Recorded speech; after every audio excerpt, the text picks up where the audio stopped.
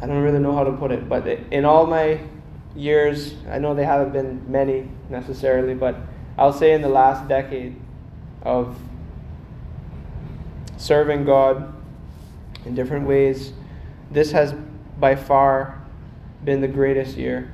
And it is an honor and a privilege to stand before you week after week.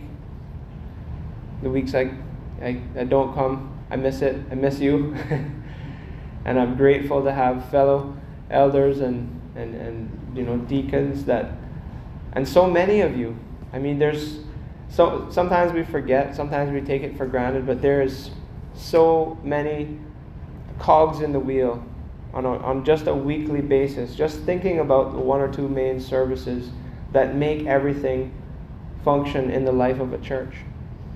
I was listening to a testimony of a couple of pastors this week who have been in ministry for 50 odd years, and one of them was sharing about his experience when he started, and that he literally had to do everything. He had to turn on all the lights, all the AC, sweep, dust, just you name it.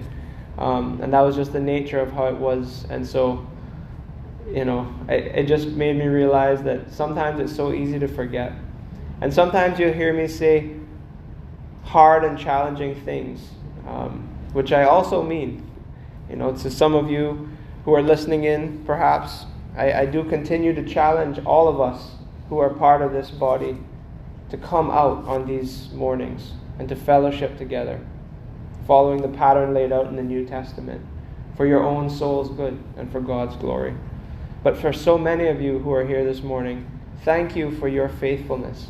Thank you for striving to be here, to be faithful, to be engaged, and to so many of you who it would be a long list to try and make, who serve every week.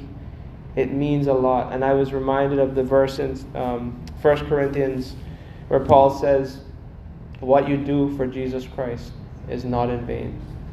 And so we are serving Him together.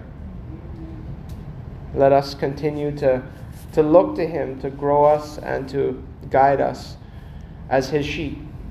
We are all sheep of the great shepherd, those of us who covenant together in faith. And so thank you. And without anything else said, I'd like to invite you once again to turn in God's Word to Matthew, starting in chapter 13. And if you're using one of the Pew Bibles, you can find Matthew 13 on page 690. 690. While you're turning there, since my eyes went where they often like to go the best, let me say one last thank you. Thank you, Samantha. Thank you to my beautiful wife. Anything that I do that is good, first of all, is from God.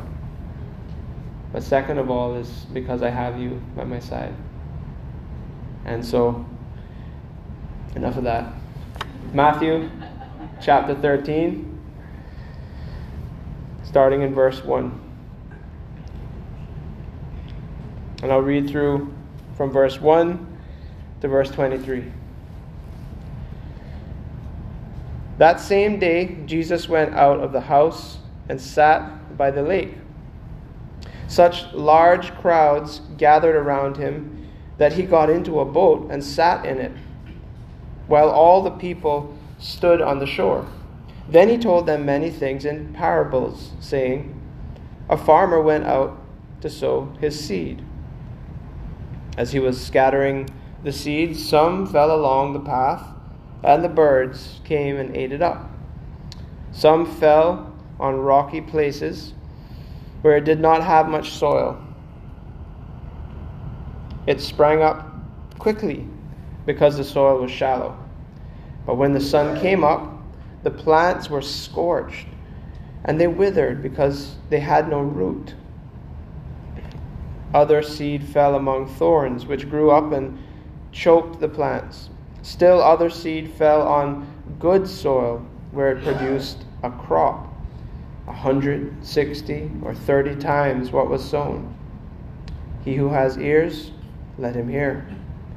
The disciples came to him and asked, "Why do you speak to the people in parables?"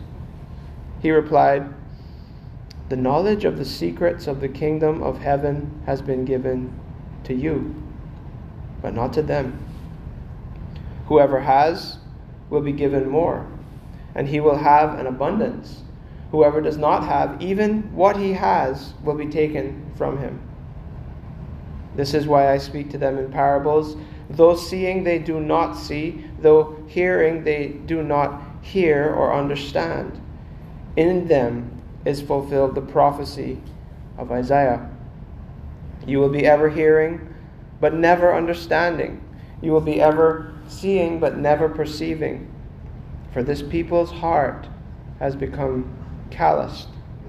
They hardly hear with their ears, and they have closed their eyes. Otherwise they might see with their eyes, hear with their ears, understand with their hearts, and turn, and I would heal them. But blessed are your eyes, because they see, and your ears, because they hear. For I tell you the truth, many prophets and righteous men longed to see what you see, but did not see it, and to hear what you hear, but did not hear it. Listen then to what the parable of the sower means. When anyone hears the message about the kingdom and does not understand it, the evil one comes and snatches away what was sown in his heart. This is the seed sown along the path. The one who received the seed that fell on rocky places is the man who hears the word and at once receives it with joy.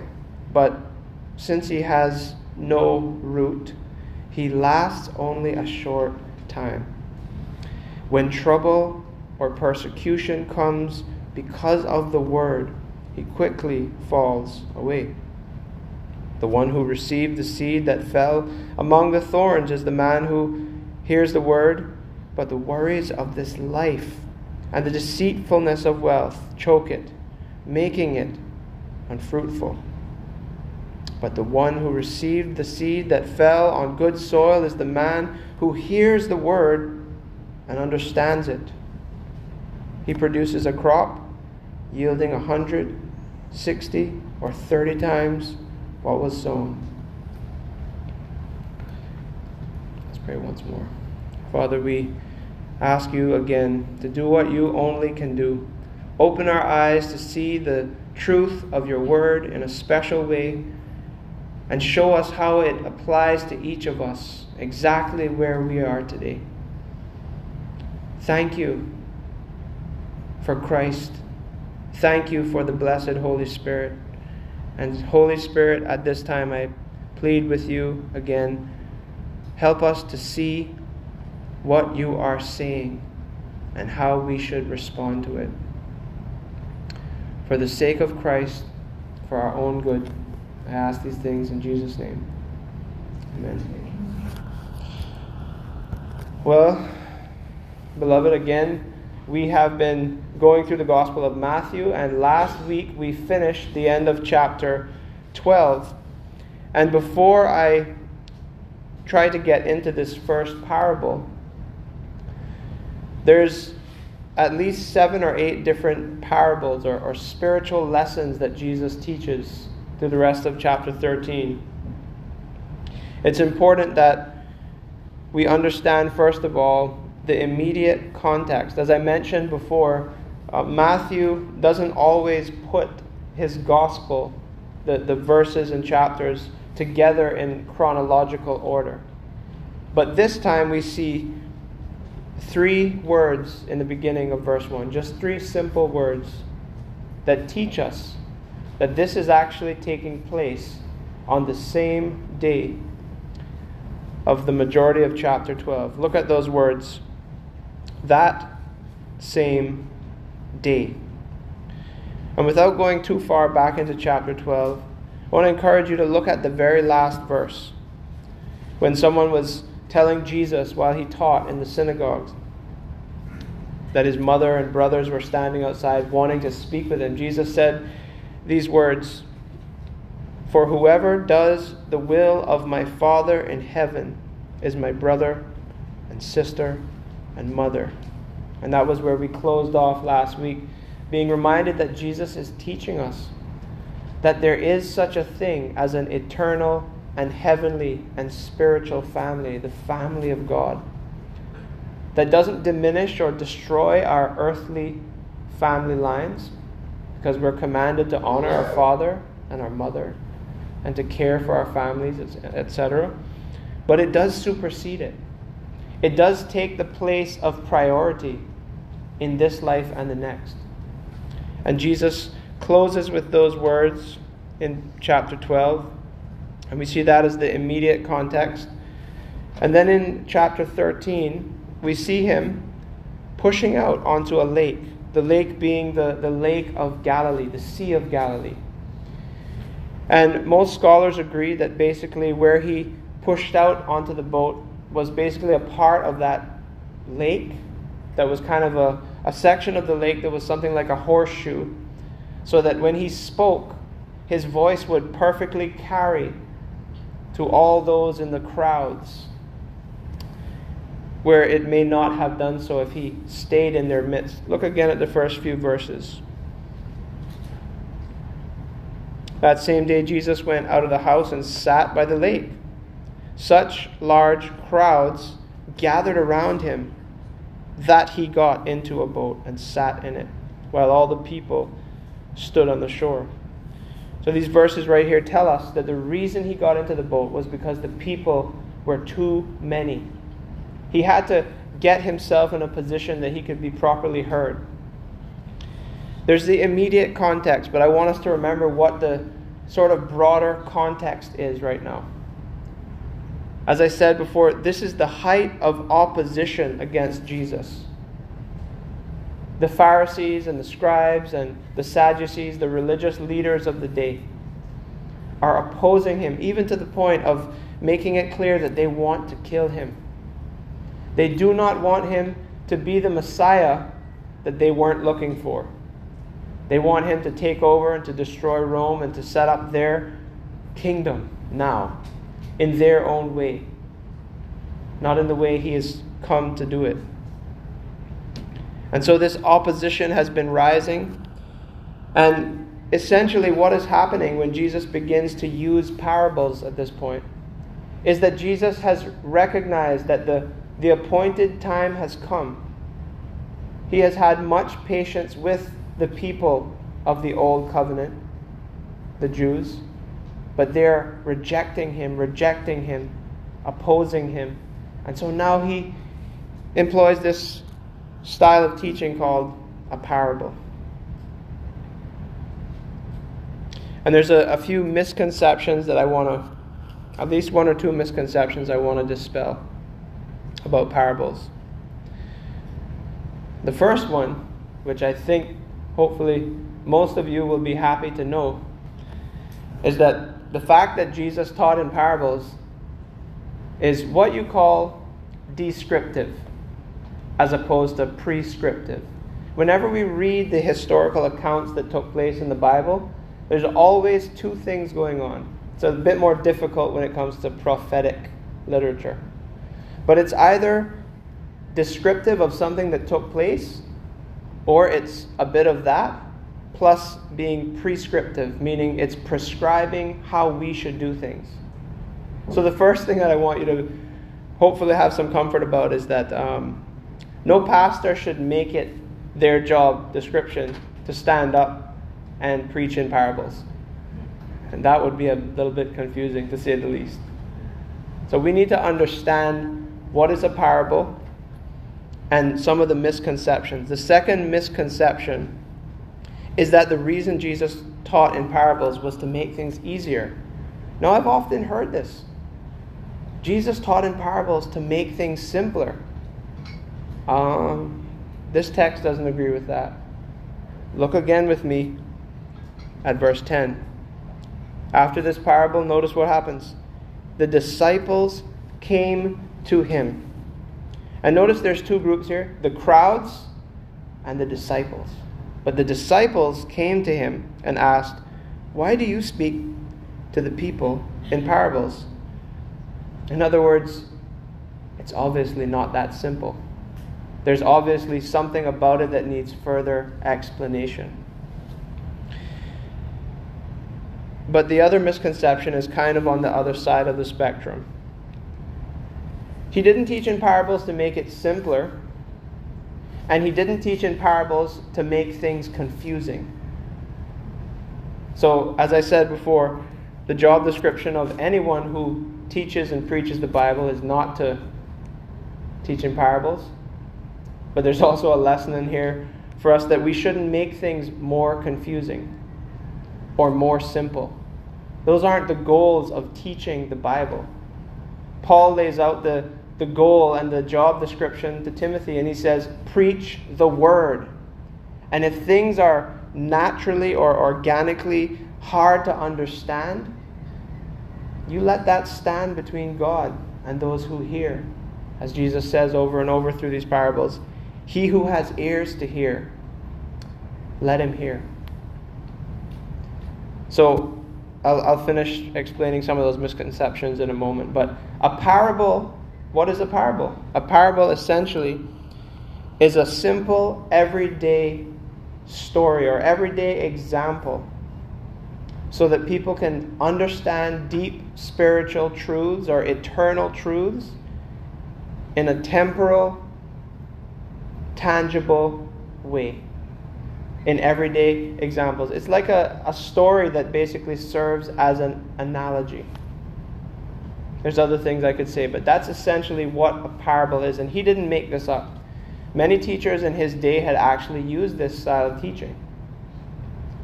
But he's doing it for a specific reason.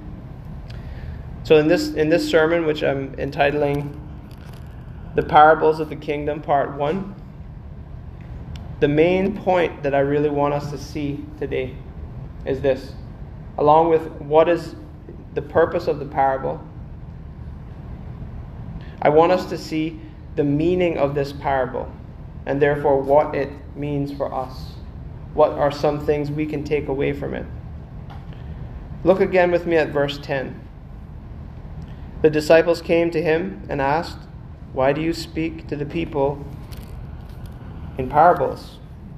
And Jesus replied to them, "The knowledge of the secrets of the kingdom of heaven has been given to you." Not figured out, but has been given to you, but not to them. So we see here that Jesus is starting to tell parables that are directly related to the kingdom of God, the kingdom of heaven, as it's usually referred to in Matthew. It's the same thing, but usually referred to as the kingdom of heaven. But notice in verse 11 that we are told the purpose for him using this style of teaching at this point. He has taught in the normal style of teaching as clearly as anyone could. And all he received was anger and resentment and rejection and hostility from the majority of the people. More than that, he had proven sign after sign, miracle after miracle, and received rejection. So that when they asked, that the Pharisees asked for a sign, earlier in chapter 12 rather, Jesus said, "You won't get a sign from me, at least not when you want it. But there is one sign that you will see that trumps all of them. And that is my death and resurrection. That the Son of Man will be 3 days and 3 nights in the heart of the earth, like Jonah was 3 days and 3 nights in the belly of a great fish. That will be the sign that you need to believe." And we know that to this day, not just the majority of the Jewish nation, but the majority of humanity has continued to choose willingly to reject that sign. So at this appointed time, Jesus is telling us a few different things about the purpose of why he is using parables. Remember, he's focusing on the Jewish nation at this time. This is primarily who's present. So he says in verse 11 to his disciples that he's doing this because God is graciously even now using these parables to reveal things to them, but not to others. Continuing in verse 12, whoever has will be given more, and he will have an abundance. Whoever does not have, even what he has will be taken from him. This is directly in connection to what verse 11 says is being revealed. The knowledge of the secrets of the kingdom.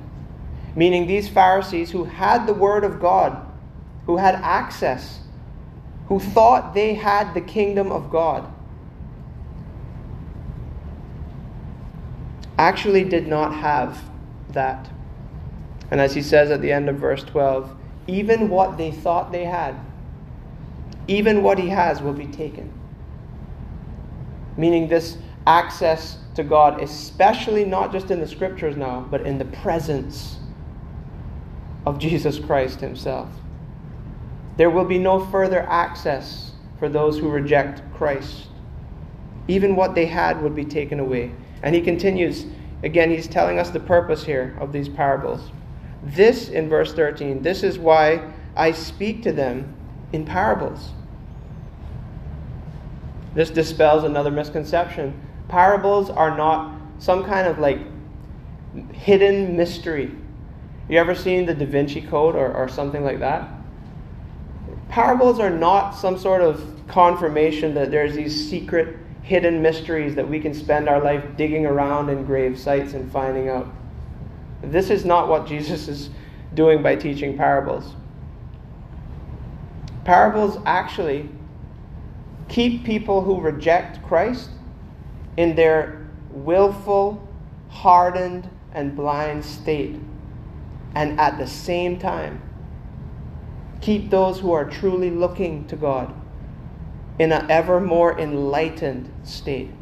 The same parable does both things at the same time. Notice what he says here. He quotes from Isaiah. This is why I speak to them in parables. Though seeing, they do not see. Though hearing, they do not hear or understand. Verse 14, in them is fulfilled the prophecy of Isaiah. And here he quotes from Isaiah chapter 6, verses 9 through 10 primarily. You will be ever hearing, but never understanding. You will be ever seeing, but never perceiving. For this people's heart has become calloused. They hardly hear with their ears, and they have closed their eyes. You see the willfulness there? Not their eyes have accidentally fallen into a closed state, but they have closed their eyes. Continues quoting Isaiah. Otherwise, they might see with their eyes, hear with their ears, understand with their hearts, and turn, and I would heal them. Maybe it'll help us if we just turn to that passage. If you turn with me in your Bibles to the book of Isaiah chapter 6. These words that Matthew and Jesus is saying here, quoting directly from Isaiah.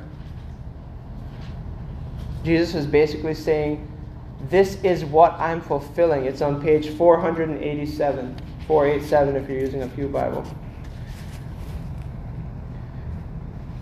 Isaiah chapter 6 begins with Isaiah beholding a temple vision of God.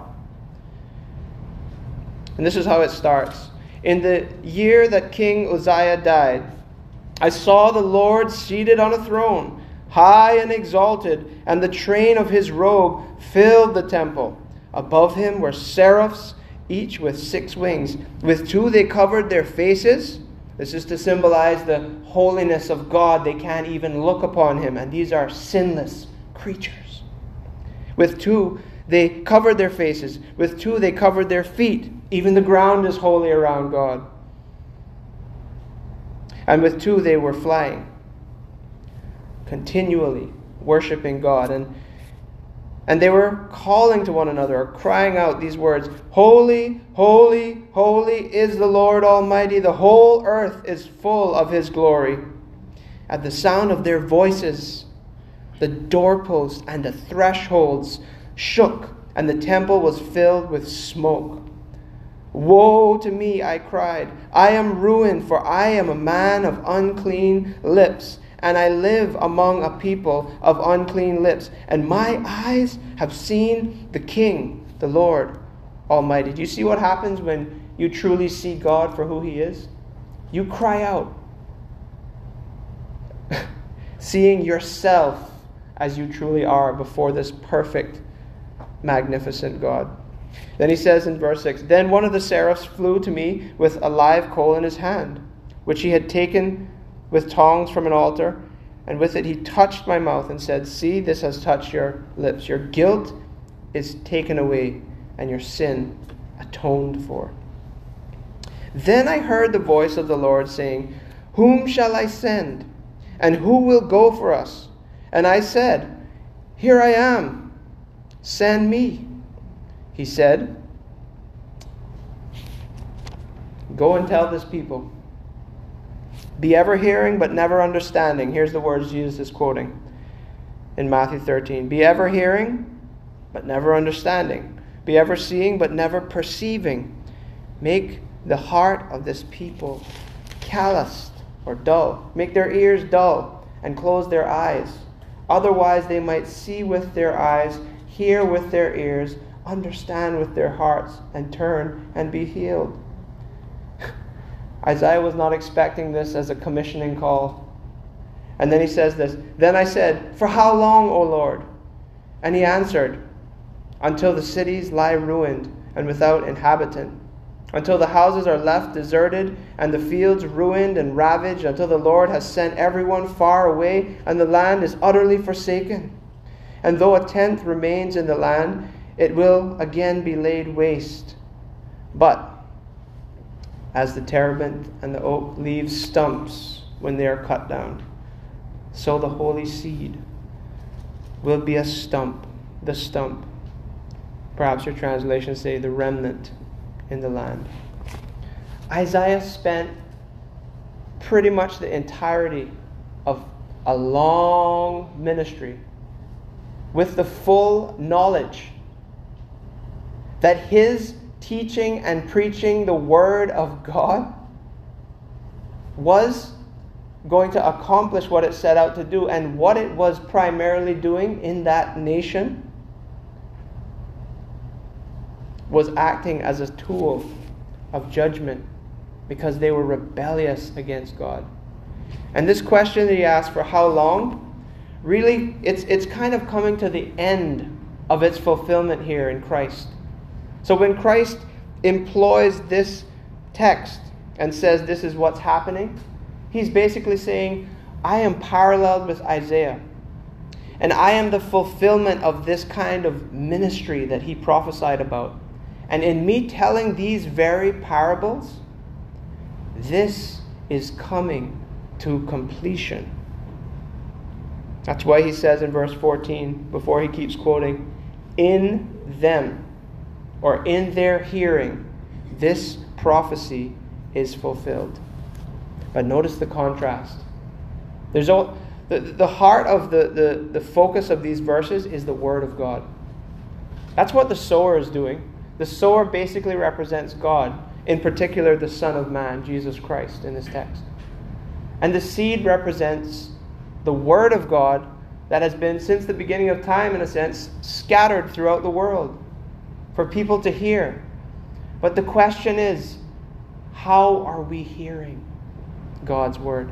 How are people hearing God's Word? And most importantly, how am I hearing? Not just how are people, but how do I hear God's Word? That's what those soils represent, the different hearts. And he gets to explaining that. So Jesus is saying to his disciples who have asked him this question, why do you teach in parables? He's telling them the purpose. And then he says these words in verse 16. But blessed, deeply joyful, happy, contented, blessed are your eyes because they see, and your ears because they hear. For I tell you the truth, Many prophets and righteous men longed to see what you saw, but did not see it, and to hear what you hear, but did not hear it. In other words, Isaiah, Ezekiel, Jeremiah, the weeping prophet, all these prophets and all these kings that had been given prophetic words about the coming king, the coming Messiah, the coming servant of the Lord, which was a title often given to the prophets. They had longed to see Christ, to have him in their midst.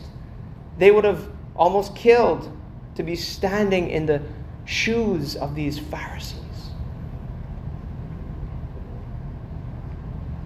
And so Jesus says to his disciples, you got to understand something. People are spiritually blinded by their sin. By nature, all humanity is dead in its sin, in our sin. And we can't undo these things. But when we come to see our situation for what it is, and when we see Christ for who he is and what he has accomplished, oh, blessed are your eyes because they see. You flip back to chapter 11 of Matthew, and you see these words from Jesus. Before he says, come to me, all you who are weary and burdened, and I will give you rest, in verse 28, he says something else interesting, starting in verse 25. Jesus says, at that time, he said this, I praise you, Father, Lord of heaven and earth. Why? Because you have hidden these things from the wise and learned and revealed them to little children. In other words, by comparison to people who would be considered not so intelligent, to say it politely. The Pharisees and many learned people, even to this day, tend to have this little pride issue. And Jesus says, praise God. I praise you, Father, that it was your gracious will. That's what verse 26 says. For such was your good pleasure, or your gracious will. That God would choose, as Paul says in 1 Corinthians, the foolish things of this world to shame the wise, and the weak things of this world to put to shame the strong, so that at the end of the day, when God has finished building his kingdom, all of his people and the whole human race will stand before him and say, this was all done by God. It's his wisdom, it's his power, it's his gracious will. And none of us deserve to have our eyes opened. And none of us can open our own eyes. And if he chooses to open the eyes of some to be blessed with a vision of heavenly truths, then they are blessed indeed. Blessed are your eyes, Jesus says to his disciples. But then he gives them the meaning. I started to mention that. Look at verse 18 with me again. He gives them the meaning. Again, this is another misconception we should do away with. We don't have to go on these holy trips or study all these extra books outside the Bible. When Jesus tells his parables, he also gives meaning. He's not trying to confuse anyone. And listen, the parables, again, they're about the kingdom. They're about the gospel. When he uses this phrase, the word of the kingdom, it says it differently in some translations, but when it says the word of the kingdom, or the message about the kingdom, he's primarily talking about all his teachings with a sort of summarization of the gospel in mind. It's not enough that a person studies the reality that there is a kingdom of God, and that there may be certain signs happening before our very eyes that are unfolding, that are proving this kingdom is coming. It's not enough to be able to answer someone who knocks on your door, maybe on a Saturday morning, about the kingdom of God. The question is not, is there a kingdom? And can we know certain things about it? But how do you get into that kingdom? Who is the king? What is his identity? And what has he said? And this is ultimately what Jesus is trying to guide his disciples to see. And through these parables, the continuing blindness of the Pharisees will not see. So he explains the meaning of these parables now in verses 18 through 23.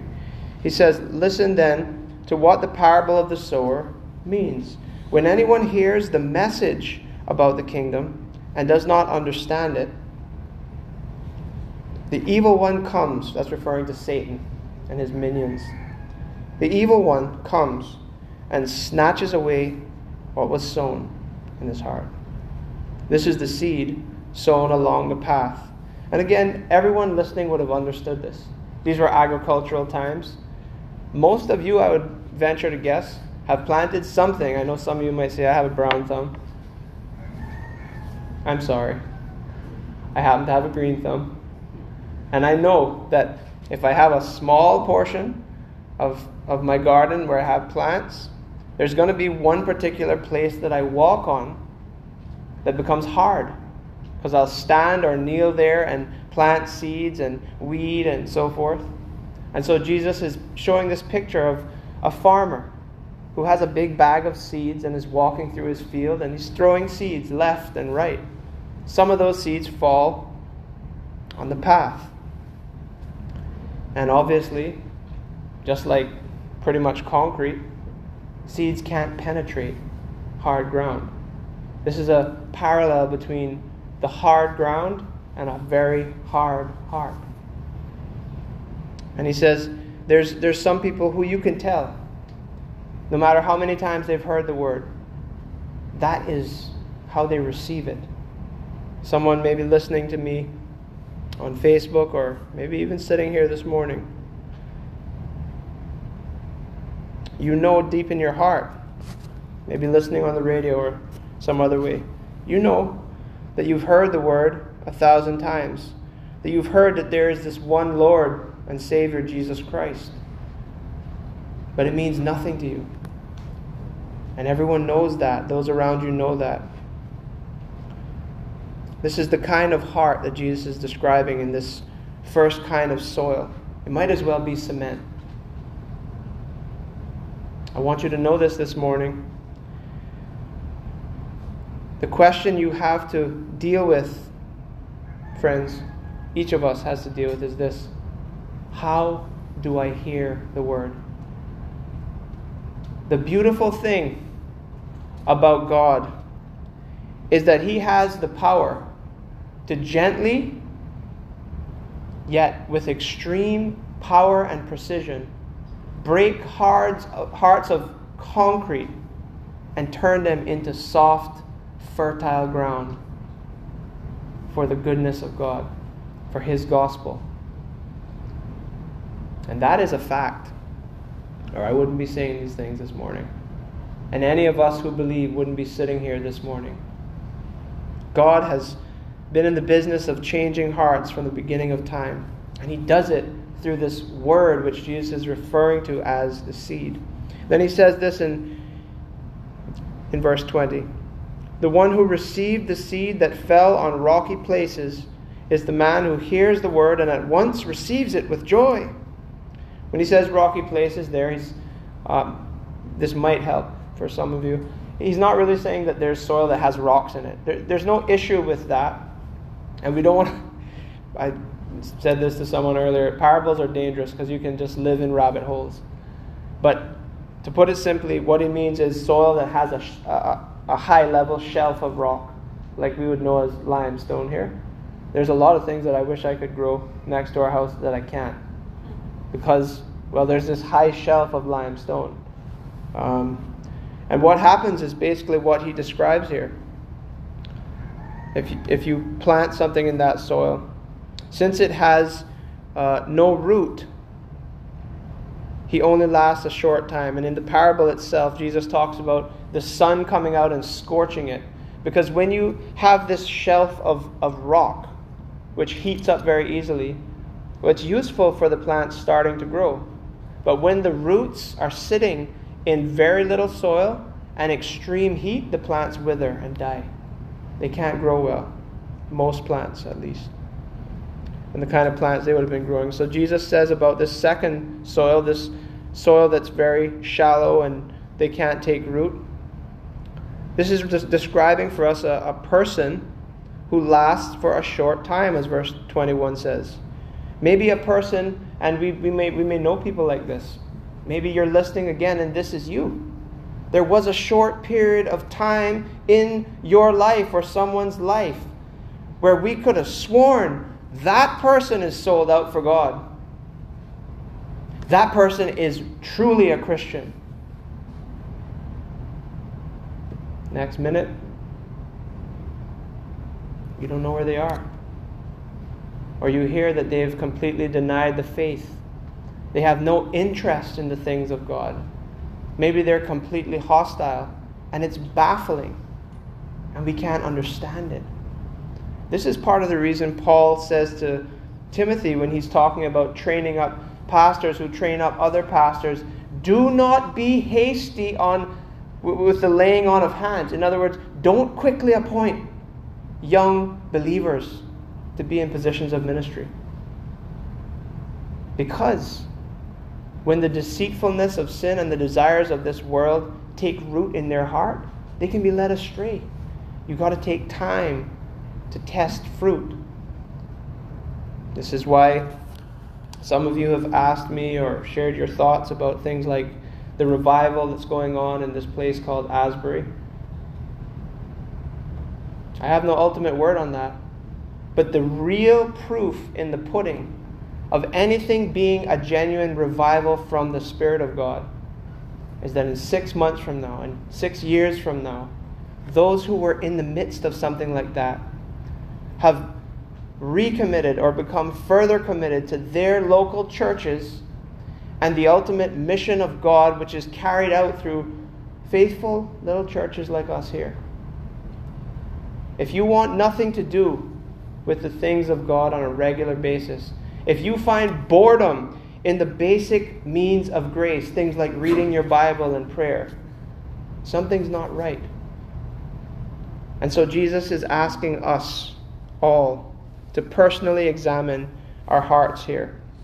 This second one is someone who bursts up with life. But notice what he says in verse 21 at the end there.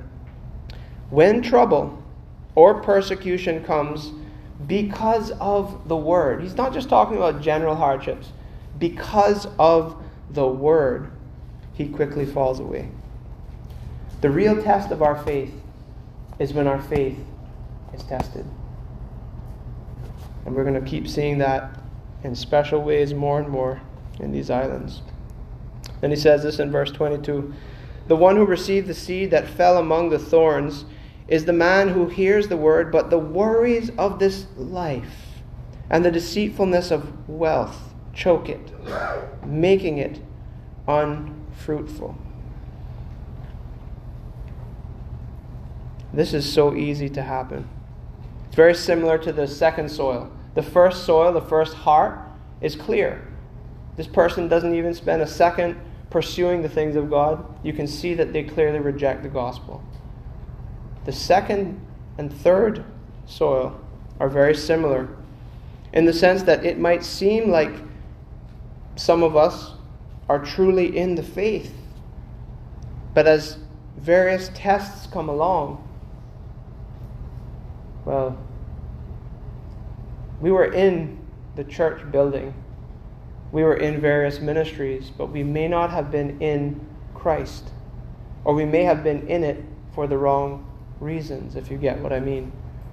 And the cares of this world could be things that are good in and of themselves. Remember, Jesus had said in the end of chapter 12, whoever does the will of my Father in heaven is my brother and sister and mother. And he says earlier than that, I didn't come to bring peace but a sword. And even your own household, which starts with even your spouses, will be divided sometimes over the things of God. And the question then is, where do my priorities lie? See, the things of this world could refer to evil things.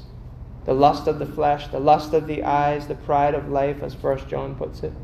But it could again also be everyday things. Because he says, things of this world and the worries of this life, and the deceitfulness of wealth. The deceitfulness of wealth is obvious. Do not love money. The love of money is the root of all kinds of evil. And Paul says, similarly in that same passage, we came into this world with nothing, and we've taken nothing out. We might be dressed up nicely when we get put in a casket or whatever. But at the end of the day, you can't take anything with you. So there's no point in spending our lives loving that or cherishing that as if it's wonderful. We should give thanks for what God has given us and be good stewards. But in my short space of life within churches, I'm not applying this personally today, but believe me when I say this, and I know other people have shared with me too. You can start off in the name of stewardship, doing some good things, even with the title of Christian over it. But that can very easily and simply prove itself to be the love of comfort or some sort of fanciness, as opposed to true godly stewardship. And over time, the love of our heart is proven. The priorities in our life are proven. What kind of soil we are is proven. Because Jesus says this: the deceitfulness of wealth and the worries of this life. Again, could be good things. How are we going to pay these bills? How are we going to save for the future of our children? How are we going to plan for these things in our marriage, in our parenting? Good things. But they can be so consuming that you realize, I haven't thought about God in 10 hours. The one who's going to give me all of these things. And eventually, if our heart is not right with God, even though we can be in the midst of godliness and even involved in what looks like pursuing Christ, he says this: it'll be choked out and unfruitful. So when we see the purpose of the parables and we see the meaning of the parables, we also see at the end here of verse 23 the evidence of the good soil. That's what Jesus is saying. We don't have the ability to give power to the word, which is the seed. We are not ultimately the great sower. Although somehow, mysteriously, God actually sows his word through each and every one of us. And it is actually given to us, not just teachers and preachers, but us as Christians, to be involved in sowing seed in our lives for those around us. But we don't give life, as Paul says. We don't give growth. That's God's business. But we should examine where our heart is at. And he says here in verse 23, the one who received the seed that fell on good soil is the man who hears the word and understands it. And understanding there is almost synonymous with believing. Who receives by believing. He understands it. He produces a crop. There's the key. There's the evidence that we can look back over our life, even in the short term, and ask these questions. Do I bear fruit? Does my life bear the fruit of the Spirit? Has anyone believed through me sharing or rejected through me sharing? Because again, our duty is to share the truth of God's word. But am I persistent in doing this no matter the cost?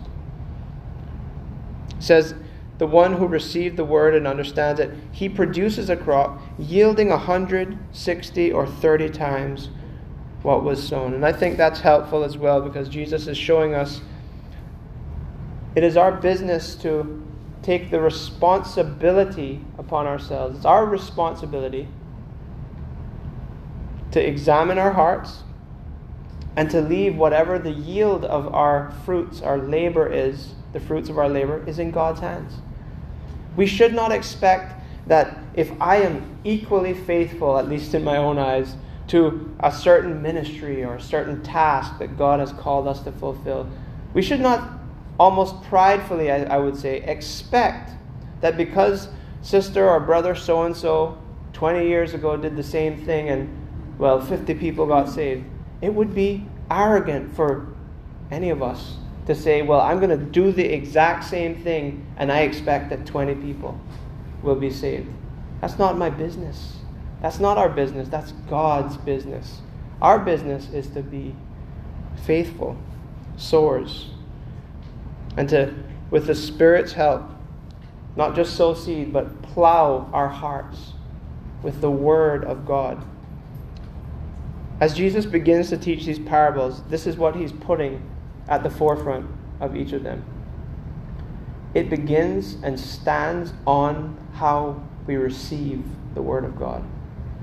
The Scriptures give life, sustain our life as believers, and will keep us safe until glory.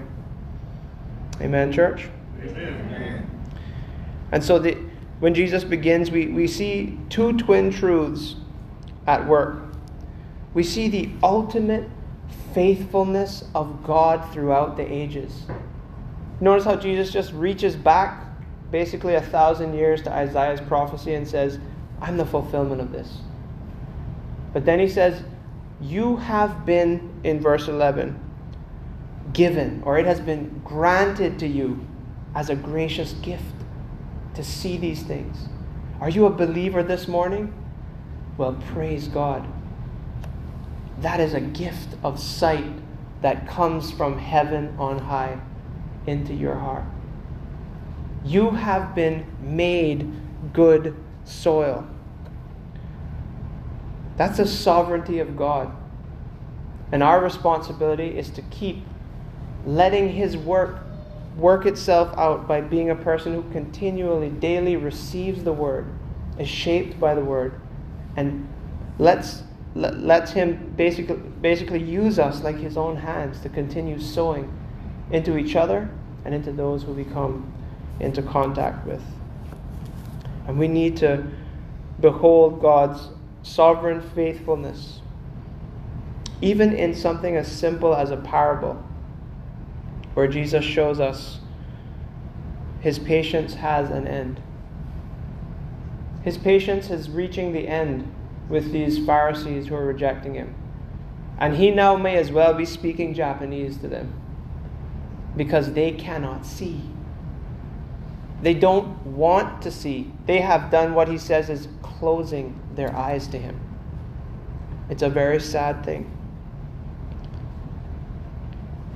But that's between people who do that. It's between them and God. And it's upon us to be like Christ, gracious and desiring that people's eyes would see the truth, just like our eyes were graciously open, and to be faithful to God's Word as He does the work of sowing and growing and reaping in His kingdom.